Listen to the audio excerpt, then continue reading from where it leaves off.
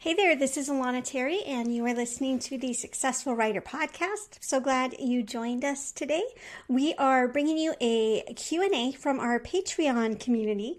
So anybody who is part of our Patreon community, which starts at $3 a month, can submit their questions, and I respond to these in Patreon and sometimes turn them into podcast episodes like this. So if you're interested in joining our Patreon community and submitting your own questions, as well as getting into our Discord and having weekly calls and bi-monthly webinars and all the great things we're doing there, you can check out our different tiers and their benefits at patreon.com/successfulwriter.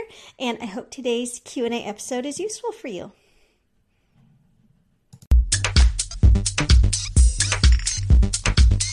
Hey there, this is Alana, and we are doing a Q&A, and this comes from Peter DeHaan. And the question is, what tips can you share about working on mindset from a Christian and biblical perspective? So I want to start out by saying, if this doesn't really apply to you and you have no interest in the religious and Christian and spiritual side of what I do, totally fine. And if you are a Christian or you're curious about how my spiritual life impacts the mindset stuff that I work on, I really want to dive into this. So Peter, thanks for the question. I tend to not go too deep into the Christian side of who I am when I'm doing these courses and things, because Successful Writer is open to authors of all faiths and beliefs or non-beliefs. But it is an important question, and I know that there are many people who are either asking this question for their own personal growth or maybe just curious about where I'm coming from. So I'm coming from a Christian background, been a Christian the majority of my life. And so there are certain things that at the beginning did feel a tiny bit antithetical, wanting to earn a lot of money and to be a Christian, for an example. In the churches that I grew up in, and kind of the unspoken rule was that you shouldn't be greedy, which I still agree with, and that anybody who tries to make a lot of money must be greedy and selfish, which I no longer agree with. So from that standpoint, my desire to be a generous person impacts a lot of what I do. Also, my realization that God is big enough that he can bless me without having to take blessings away from somebody else. That's a big part of a lot of people's money mindset stories, is that if I strive for book sales, then that means I'm taking book sales out of another author who might need them even more than I do. And I've grown to believe that readers are going to read books, right? So it's not an either or. And so that was a struggle that I had to overcome for sure, though, was being a Christian and being okay with wanting to earn money. I see that as a way to take care of my family. I see it as a way to enable my family and I to be generous. I see it as a way to just enjoy the nice things that we have. That was another thing. My mindset used to be so strict and austere that I wouldn't buy anything nice for myself. So the story I've told in my money mindset course is I'm walking in Walmart. I'm a newly graduated from college, and I want a journal so that I can write out my prayers. And I wanted the like $9.99 spiral bound hardcover journal, but I knew that I could get just the, college ruled notebook for 80 cents. And this turned into, kind of looking back, a silly faith dilemma. But at the time it felt really real, because it was, well, I can write in either. So why would I spend this money? But what I've come to realize is that by spending money on things that I enjoy, or things that are going to help my business, or things that are going to make my family happy, or things that are going to improve my health, I'm actually helping my business to continue to grow so that I can continue to support my family and to be generous. We just recently, in the last month or so, retired my husband, and he's working full time now from home. And that wouldn't have happened if I was stuck in, well, Christians should never earn money. And the blessing that's come from that has been huge. My husband's far less stressed than he was at his office job. Our kids are getting so much more time with dad. And so I see this as an amazing benefit that is blessing our family, making us happier, making us healthier, so that we can in turn bless others. So that's how I see it from the money side. From a marketing and advertising side, there is a sense of, again, as a Christian, you don't want to put yourself way out there. You're taught that we should be very meek.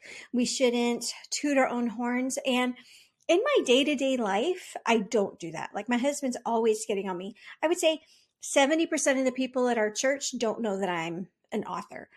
They don't know that I've got a thriving, growing business because in a way, like they're not my audience, so who cares? But when it comes to marketing and when I need to be upfront and say, these are great books, I know you're going to love them.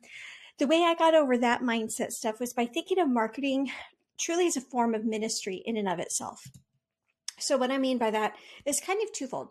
First of all, I believe that my books, and this can be true whether you write spiritual and religious books or genre books that have nothing to do with faith or self-help books that don't have a Christian element.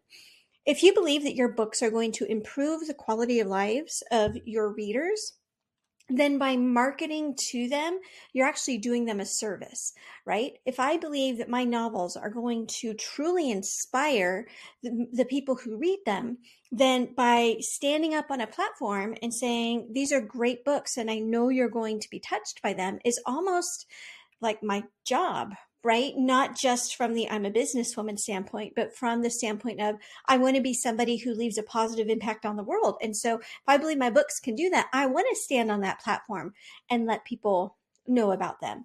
The other way I look at marketing as a ministry is I'm able to create relationships with my readers. So if you're on the Successful Writer newsletter list, you might notice this. I try to be really encouraging. I try to be really educational and informative, but also very inspiring. And so I see people come to me because they like that sense of inspiration and getting the information that they get. And so it gives me a platform to speak into people's lives that I wouldn't otherwise have. It kind of becomes like this Hollywood halo effect, right? Where we look to celebrities to give their opinions about political events when really they don't have any more political background than any other non-politician, right? But as an author, you become kind of this figure. And so you have a platform to speak to people, to share your message, to share what you're passionate about and things like that. And so that's another reason that I see kind of my marketing and my audience building. It's not something that's antithetical to my Christian walk. It's not this like boastful, braggy, look at me, I love having all these followers. It's more about look at these people that God has brought that I can influence and that I can reach and that I can touch. And this might be a tiny bit beyond the scope of your question, Peter, but the other way that I really see my faith being incorporated into the work that I do is I really see God as kind of my brainstorming partner. I don't like to call the Holy Spirit my muse. I feel like that's a little bit disrespectful because by calling God my muse, it makes it sound like he's just this, genie in my pocket that I pull up when I need inspiration.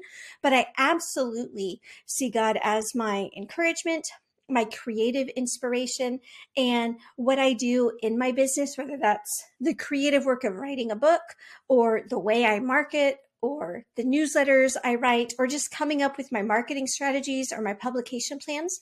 I really enjoy inviting God into that time. I do it very prayerfully and introspectively.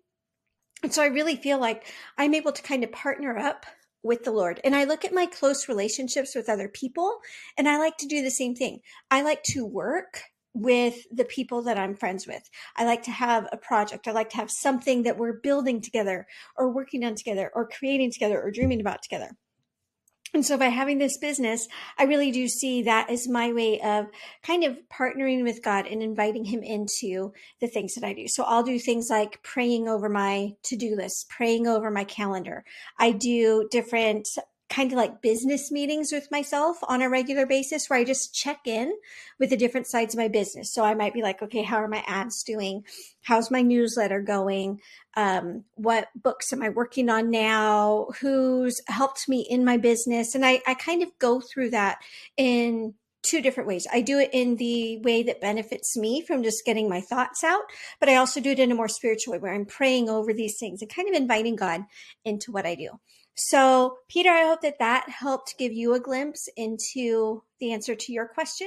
For other Christians or people of faith who are listening, I hope that helps you, especially if you have any of these pain points that we talked about, like feeling weird about wanting to earn money or feeling weird about standing up on a platform to sell your books. And for anybody who is just here for the curiosity of it, I hope that that gives you even a deeper picture into who I am and what my faith is in my business.